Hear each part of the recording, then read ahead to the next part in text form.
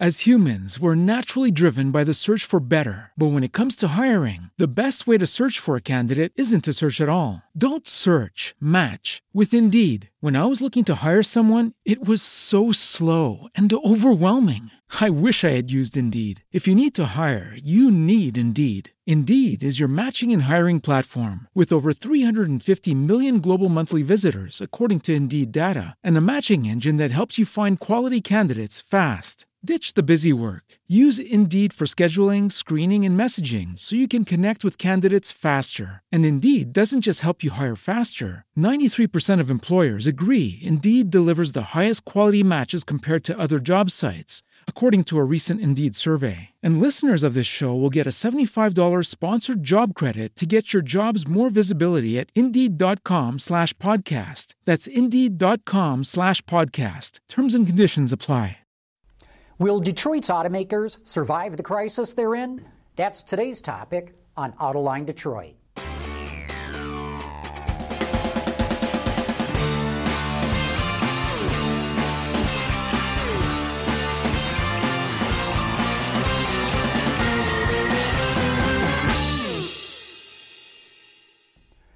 The media frenzy is over. From last November all the way to last week, the coverage of the downfall of the American auto industry was making headlines the world over. But now that most of the massive layoffs are over, the plant closings are completed, and the dealer cuts have all been announced, there's an eerie calm that has settled over the industry. And so we're about to enter a new phase of this crisis. Now the question is, can Detroit's automakers pull themselves out of this morass and go on to be competitive car companies again? To get to the bottom of that question and explore what has to be done, I've invited three colleagues to join me in the discussion. Michelle Krebs is a senior editor with Edmunds.com. Daniel Howes is a columnist for the Detroit News. And Sean McAlinden is the economist for the Center for Automotive Research. While the media frenzy may be over, there's still a lot that has to be resolved before this industry gets back on its feet. And we'll be getting into what all that entails right after this. From our studios in the Motor City, this is Autoline. Here now is John McElroy. Welcome to this latest edition of Autoline Detroit with Michelle Krebs from Edmunds.com, Daniel Howes from the Detroit News, and Sean McAlinden from the Center for Automotive Research. Let's get right into it. We've got so much to cover here, Daniel, and I'll start with you. Everybody in town here wants to know, are GM and Chrysler going to be able to get back on their feet? Are they? Well, my sense is that I think GM definitely is going to be able to get back on its feet in some form. There's too much political pressure and power behind it for it to fail. Chrysler, I think, is going to be a little dicier proposition as we go forward. I think near term, again, they're going to have some political support, but I think the next 24 months are going to be very critical for them as they try to pull themselves together with Fiat. Without a lot of money from Fiat, I've always been very skeptical of this deal. I said from the first day, everything you needed to know was in the fact that Fiat wasn't putting any money in this deal. And as we've looked at this as it's played out, we realized that Fiat really doesn't have a lot of money to put into any kind of deal, and it's got its own issues with its own corporate debt back in Italy. So I think this is very much an opportunistic play on the part of Fiat and Sergio Marchionne, the CEO. To try and get scale, because he knows that the only way they're going to remain a player is if they get a scale that's somewhere in the order of 5 million cars a year, and that's what they're trying to do. Michelle, what do you think? Are GM and Chrysler going to be able to recuperate here? I would agree, too, that GM will survive in some form. I still think it could be an even smaller form than we've talked about now. I have questions about some of the divisions. But in terms of Chrysler, the other issue that they have is they've got another 18, 24 months before they can get any new product. They're stuck selling the same product they have been all along, and that hasn't gone so well. Yeah, but that doesn't talk to the, getting together with Fiat and how it'll grow out of there. I'm with you completely. They don't have new product, and they're going to have a hard time selling the same stuff for the next 18 months or whatever. But what's your sense of how Chrysler and Fiat might go together? It's going to be interesting. I mean, that company's gone through a lot of, forming with companies that have different cultures, and it'll be interesting to see how that has. But keeping afloat, with the same. in a dicey economy and dicey auto market, it's going to be challenging. And Sean, what's your view on it? Well, the administration's making a $100 billion bet politically that these companies are going to emerge for a while. And that's obviously their biggest life insurance policy. That's almost too much money for those kinds of politicians to walk away from, let's face it. But it could be very, very small companies. You know, between the two of them, it could be close to only 20% combined market share 2 to 3 years from now. It's interesting on the Fiat Chrysler merger that the one thing Daimler didn't share with Chrysler was technology. And the only thing Fiat's sharing with Chrysler is technology. So we're going to get the other side of the mirror here. You know, was that the solution to the prior joint venture that wasn't there? And we can only hope so, and so can the government that's put so much money in this deal. GM, a very complex company. I see problems there. Their engineering spread out all over the world, and it's crumbling like a cake in a rainstorm. You know, at Opel. Obviously, at Daewoo Auto Technology. It seems to me they haven't really totally lost control of Opel at all. I would dissent with that. From the way I read how that deal is supposed to go together, I think that's core. I mean, we did a story in the news a week or two ago about the fact that the global footprint of GM is going to emerge from this intact. And outside of the United States, right? And reported this whole thing out because they're still going to have they're still going to have operational control of Opel and be able to avail themselves of that engineering that they need not only in Europe but they need in markets all around the world. Sean's right, though. I mean, the question I think becomes in how it's implemented. You know, who's going to be calling the shots? You got a Russian partner, you got an Austro-Canadian partner. Well, do we? I mean, you know, the latest word right now is the bids are open again. Ripplewood, which had been in there and dropped out, is back. And I think it was a week before last. It was at the National Summit. It was last week. Fritz Henderson, the CEO of GM, made it very clear that it wasn't done. And I think that was a calculated move on his part to try and probably get the deal done. There's no question in my mind that General Motors thinks that the Magna Russian deal is the better deal for Opel. That's the deal they want. Then why not sign the deal? Why open the bidding process again to new? You know, now they've got. Because they're GM and they like to drive hard bargains. I mean, look what's happened with Delphi for these many years. Yeah, but it's still there, and they tried to drive a hard bargain with Fiat, and it blew up. I don't buy what you're saying that they drive hard bargains, and I'm just puzzled that all of a sudden now Beijing Automotive Industry Company is invited to come back and bid again. Ripplewood's invited to come back. Backup plan. Well, let me defend myself, John, but let me defend myself. When I say they drive hard bargains, what I mean is I think that they have a corporate and a cultural tendency to continue negotiating. Now, whether they think it's driving a hard bargain or it's not, it continues to lengthen out the process. And we've seen it time and time again with this company at various iterations in this decade. And they would think of it as hard bargaining. Other people would think they're just screwing around. But the net effect is that they've now opened it up again. They're going to have to get this thing done, and they're going to have to get it done quickly because it's going to impact their investment thesis going forward. It's going to impact everying as to whether or not product portfolio as to whether or not, and that's the point that Sean's making. And I think in that sense, it's a very valid one. But I know what they want to do is they want to be able to retain some engineering, retain access to the engineering coming out of Germany. They have to. Look, all their midsize car come out of, for the U.S. market, comes out of Opel. All their Latin American product, car-wise, pretty much comes out of Opel. Small cars out of Korea. And he's made, and the people I've talked to about this have said that their minimum is 35%. They prefer 40% control stake of Opel. There were initial plans where they were looking at as low as 20, and I think it was Fiat that was pushing that. And they said, don't come back and talk to us unless it's going to be 40. Michelle, what's your view of how this has changed? Because I thought the Magna deal, you know, with Sberbank, the Russian bank, it seemed to me like this was all put together. I wonder if someone got scared. I think there's something we don't know that happened at the bargaining table or when disclosures were made.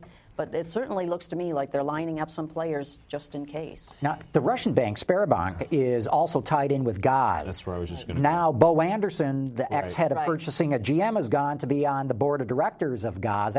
I hear they're not happy at General Motors that he went to Gaz. When I saw Fritz Henderson at this event, I said to him, so now you've got Bo, your man in Nizhny Novgorod, and he thought that was, he kind of didn't know how to take that, and I thought that was very strange. The other thing that's interesting is that Gaz is controlled by Oleg Deripaska, which is one of the oligarchs in Russia, and has a love-hate kind of relationship with Putin. I think what you see going on here, too, which is very interesting, is you've got the United States, where the President of the United States essentially owns a controlling stake in General Motors, in a business partnership in Europe with a Russian partner that is controlled essentially by the Prime Minister of Russia. Now, I mean, you talk about more politics. Yeah, more power politics. I mean, it's like 19th century European power politics. Well, Sean, is the government really going to be running these companies, and the UAW for that matter? I mean, Chrysler is 55% owned by the UAW trust fund now for the VEBA. General Motors is 17.5% by the union right now, with warrants to buy even more control. Are they really going to have a say? Well, hold on to your chair. Actually, right now, the UAW VEBA Trust owns about 69% of Chrysler. And Jim Blanchard, their, nominee for their board seat for 69% ownership. But I do believe the union does want to get out, but doesn't know how to get out of that equity ownership. It's very unpopular with the rank and file. It reminds them of Enron. In what way? What do you mean? Well, having your retirement, some portion of your retirement, a very major portion, your health care, invested in company stock. I mean, the union has railed against that for years. Mm-hmm. Showing on the cover of their magazines Enron logos. And here they are, 69% owner of Chrysler, and it's all their retiree health. That's a good point. I mean, if Fiat owns Chrysler, how, as the union, do you sell your Chrysler stock to be able to pay for the VEBA cost? This is a trick. There's a warning at the end of the labor agreement that this may not work out. Stand by. You may see cost increases within. There was no long-term VEBA money inside of Chrysler was passed on to the VEBA, like is the case at General Motors. No money, not a penny. That's why I thought it was interesting that the bondholders complained they weren't getting such a great deal. That's a pretty risky deal that the union has taken. It's the only deal that was possible. Right. And it's just like the government was the only DIP financer in this economy. There weren't any choices here, any choices at all going forward. So I see the union getting out. As for the government walking away and risking a possible collapse, I guess Renault was bought by the government in 1946. Yes, 100%, and now they're down to 15%. Took them a long time to get there. Later, took them a long time to get there. I guess that's my point, Deanna. Yeah. I could see the UAW getting out of this much more quickly than the government if they can. I think they need to. They need to. Mm-hmm. They need to. They're going to have bills they got to pay. And they need to essentially liquefy their stake as quickly as they can and practically can. And they're going to try to do that, I'm sure. I don't know how easy it's going to be, though. Well, they still have to be 2 to 3 years away before they can do it because, number one, GM still has to come out of bankruptcy, either keep the stock they got or issue new stock. A bankruptcy judge will have to make that determination. And then there's going to be no trading in that until somebody sees or the market sees that GM's recuperating in some way. I think the real issue here is going to be one of execution. They've got business plans out there, and they're going to have to execute them. The marketing is going to have to be smart. The products are going to have to nail their segments. They're just going to have to be, it's going to have to be flawless execution in every step of the process, coming out of the plants, coming out of the design, engineering, you name it. Because I think people are going to be looking at it, and they'll give them a shot, give them a pass from time to time. The good thing about GM is they do have some good product coming. The Camaro looks great on the streets. I don't know how, we'll see how it does in sales, but they've got other products coming as well. What's your sense, Michelle? Do you think the union and the government are going to try to be calling shots at these companies or pretty much just leave their hands off it? My sense is they'd like to get out as quickly as possible. I don't think that they can do it that easily. But they certainly better be calling some shots or at least having their say. I mean, they are representing, let's remember, we're the taxpayers that own it. They better be looking out for our interest. And same with the union. I think the White House, though, has a real credibility problem in this issue, in this town. The President of the United States himself, not his proxies, has said publicly many times, we've all heard it, I don't want to run GM. He's running GM. He's calling the shots. He fired the CEO before he had a single share of the company. He's moved to reconstitute the board. He's got him to reverse a plant decision that they were going to bring small cars in from China, and now they're going to build the plant or retrofit a new plant, an old plant here. I mean, it's just not true. It's just simply not true to be saying that we're not running the company when... That's not the biggest issue, Dan. The biggest issue is whether he's going to run the industry and the market, and policy replaces competition in the U.S. auto market. That's bigger than just running GM or Chrysler. Well, but that, come on, Sean, that's not an esoteric question in this town, and I think to a lot of people in the industry, but I think you raise a good point. I mean, this is kind of the way of he's positioned himself clearly to be setting industrial policy, the likes of which we haven't seen in this probably since World War II in this town, and not outside of Western Europe. Private transportation could turn into a utility, frankly, run the same way. The rules and regulations may have to be slanted, obviously, towards the government-owned entities, and you can't resist it. Be fascinating to see if it really does go that way. Michelle, what about Ford? I mean, here GM and Chrysler have gotten all this government money. It's wiped out most of their debt. It's given them far more competitive labor rates. It's broomed out so many of their dealerships. Is Ford at a disadvantage? I kind of hold my breath on Ford because can they get things going and can we get the economy going so that they can avoid any government loans or anything like that? But they certainly have challenges, and they are at some. They have some major advantages. Not having the government call the shots on how you run your company is a huge one.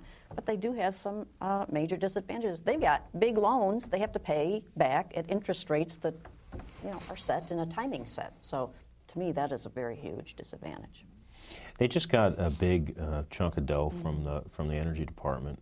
$6 billion, just shy of $6 billion. Which is certainly going to help them. Right. I think Michelle's right, but again, I think they are reaping the benefits, I think, near term of the situation that they're in. I think one of the biggest dangers for Ford is the old culture rearing its head, the swagger, the confidence. You're hearing stories of Al Mulally and the CEO and Mark Fields, the President of America, signing autographs for employees in the lobby of the Glass House. That ain't a good thing. And they aren't making money and aren't going to for a while. So. Exactly. So, I mean, all this is relative. Does it feel good? Does it feel like they have a sense of purpose? Absolutely. Are they a more disciplined company? Yes, I think they are. Is the product better than it's been in a long time, if not ever? Absolutely true. But there's a lot of things that they can't control, and let us not forget, two of their major competitors are on their backs. And that gives them a much wider field. Even Toyota lost more money in the first 3 months of this year than Ford or General Motors did. So it's not easy sledding for anybody in this market. And so I think the deck's getting, but they have to be careful not to get overconfident. Very careful. What's your sense, Sean? Well, yeah. Is Ford at a disadvantage? I'd like to see Ford come back to profitability sometime next year with any kind of reasonable. They're saying it will not be until 2011. That's a nice, cautious, supposedly. That's kind of what Dan wants them to say, But they did lose less money also than Honda and Nissan. Right. In fact, they had a magnificent first quarter. Before they really got out of the gate, they picked up all this market share. They're going to pass possibly General Motors by the end of the year, and maybe stay ahead of Toyota. So I don't know if they're not allowed 5 minutes out of the building to have a party, but pat themselves on the back a bit by surviving. But obviously, you got to be a turnaround in the economy and in the market to make all of this happen. To a certain extent, it won't be about company planning, management, culture. It's about the economy in the long run. Yeah, stupid. And lucky timing. I think one of the things says they the have to economist. be careful. Yeah, right. One of the things they have to be careful of is that thinking that they were so brilliant, more brilliant than everybody else. They got very lucky on timing. I mean, we did not think we thought that was a very risky move when they borrowed all that money. Yeah. It was kind of lucky. Timing was very good on that, no question about it. So, Sean, I guess you don't think Ford's going to have to go to the government for money then, if you're thinking they might turn a profit. Just ignore the little loan they received today, and they also have, I guess, applications in for more, which could mean that a lot of their new product going forward on the new CAFE, regulations is going to get paid for with low-cost loans. That shows up in the debt structure, too. And from other governments as well. Yeah. Right. But let's give Mulally credit. I mean, he came in for a month, looked around and said, this is a mess. Yep. Let's bet the Mustang logo and borrow all we can. The lucky part was there was a market to borrow from and a low rate of interest for this Chinese money. They came here for years. And he got away with it. GM should have done the same thing. I can tell you, by the way, they did go to the market to borrow. Not at almost as much money 3 or 4 years ago, but that was to top off the pension fund. So essentially GM is a rolling pension fund. Ford is a rolling car company. Well, we keep talking about car companies, but Dan, how come Washington will not help out the supplier industry? That's a great question. I think they're trying to, a couple of things. One is they're trying to facilitate consolidation. Two, they think that the auto companies themselves have some responsibility in that. And three, I don't think they're necessarily persuaded that some failures is necessarily going to be a bad thing.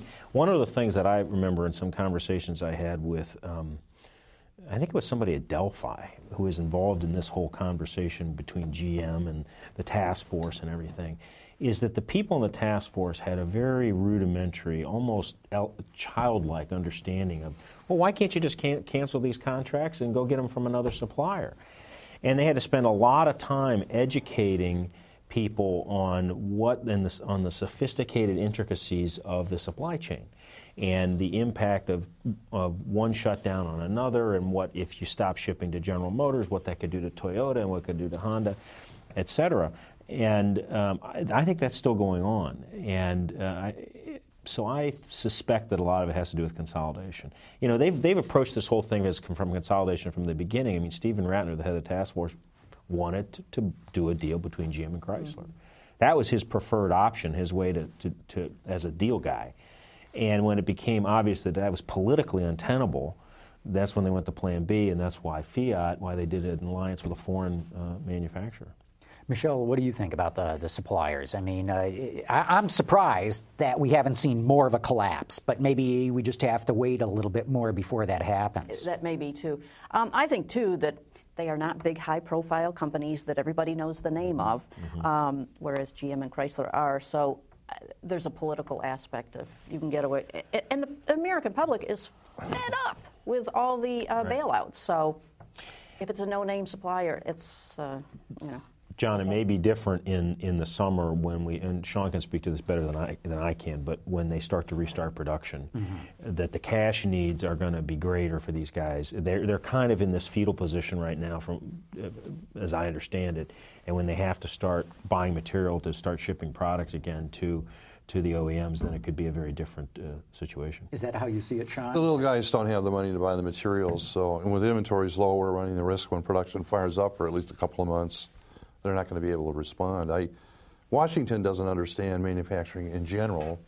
This is our most complex integrated portion of manufacturing, with many tiers operating and coordinating with a small set of same customers. And they don't understand. Well, I could say, though, that we keep predicting this disaster, and every month it seems to be pushed over. It's next month. Right. It's next month. And it's next month. And I don't know whether it's because purchasing at all of the companies in North America are working very hard on this, and stacked up and consolidated enough to prevent things from happening, or our luck has been good and it's about to run out, and we'll have this bottom-up crash, which will be bad. It will cut off, for the economy. Clearly, it could crush a recovery, but clearly the task force and the administration have decided to run the risk. They've been told the industry needs to consolidate by 30%. Suppliers have to go away. It's unpopular. The bailout, you're right, 80% of Americans hate it. They don't dislike it.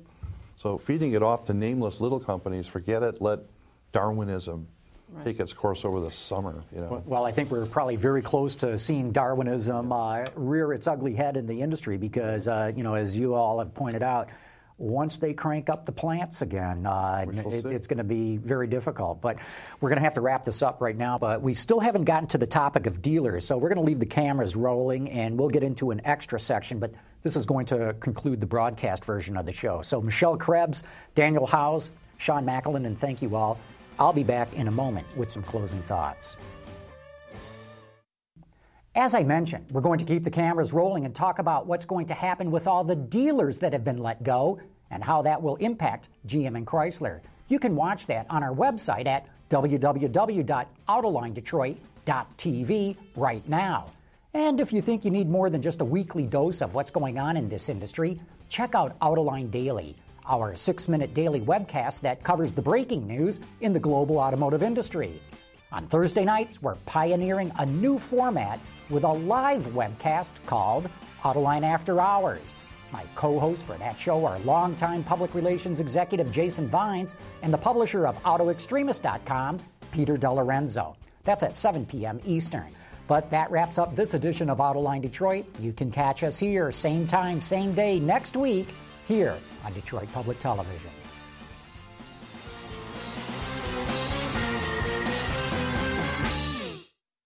As humans, we're naturally driven by the search for better. But when it comes to hiring, the best way to search for a candidate isn't to search at all. Don't search, match with Indeed. When I was looking to hire someone, it was so slow and overwhelming. I wish I had used Indeed. If you need to hire, you need Indeed. Indeed is your matching and hiring platform with over 350 million global monthly visitors, according to Indeed data, and a matching engine that helps you find quality candidates fast. Ditch the busy work. Use Indeed for scheduling, screening, and messaging so you can connect with candidates faster. And Indeed doesn't just help you hire faster. 93% of employers agree Indeed delivers the highest quality matches compared to other job sites, according to a recent Indeed survey. And listeners of this show will get a $75 sponsored job credit to get your jobs more visibility at Indeed.com/podcast. That's Indeed.com/podcast. Terms and conditions apply. Hey guys, it is Ryan. I'm not sure if you know this about me, but I'm a bit of a fun fanatic when I can. I like to work, but I like fun too. It's a thing. And now the truth is out there. I can tell you about my favorite place to have fun. Chumba Casino. They have hundreds of social casino style games to choose from with new games released each week. You can play for free anytime, anywhere. And each day brings a new chance to collect daily bonuses. So join me in the fun. Sign up now at ChumbaCasino.com. No purchase necessary. VGW Group. Void where prohibited by law. See terms and conditions. 18+.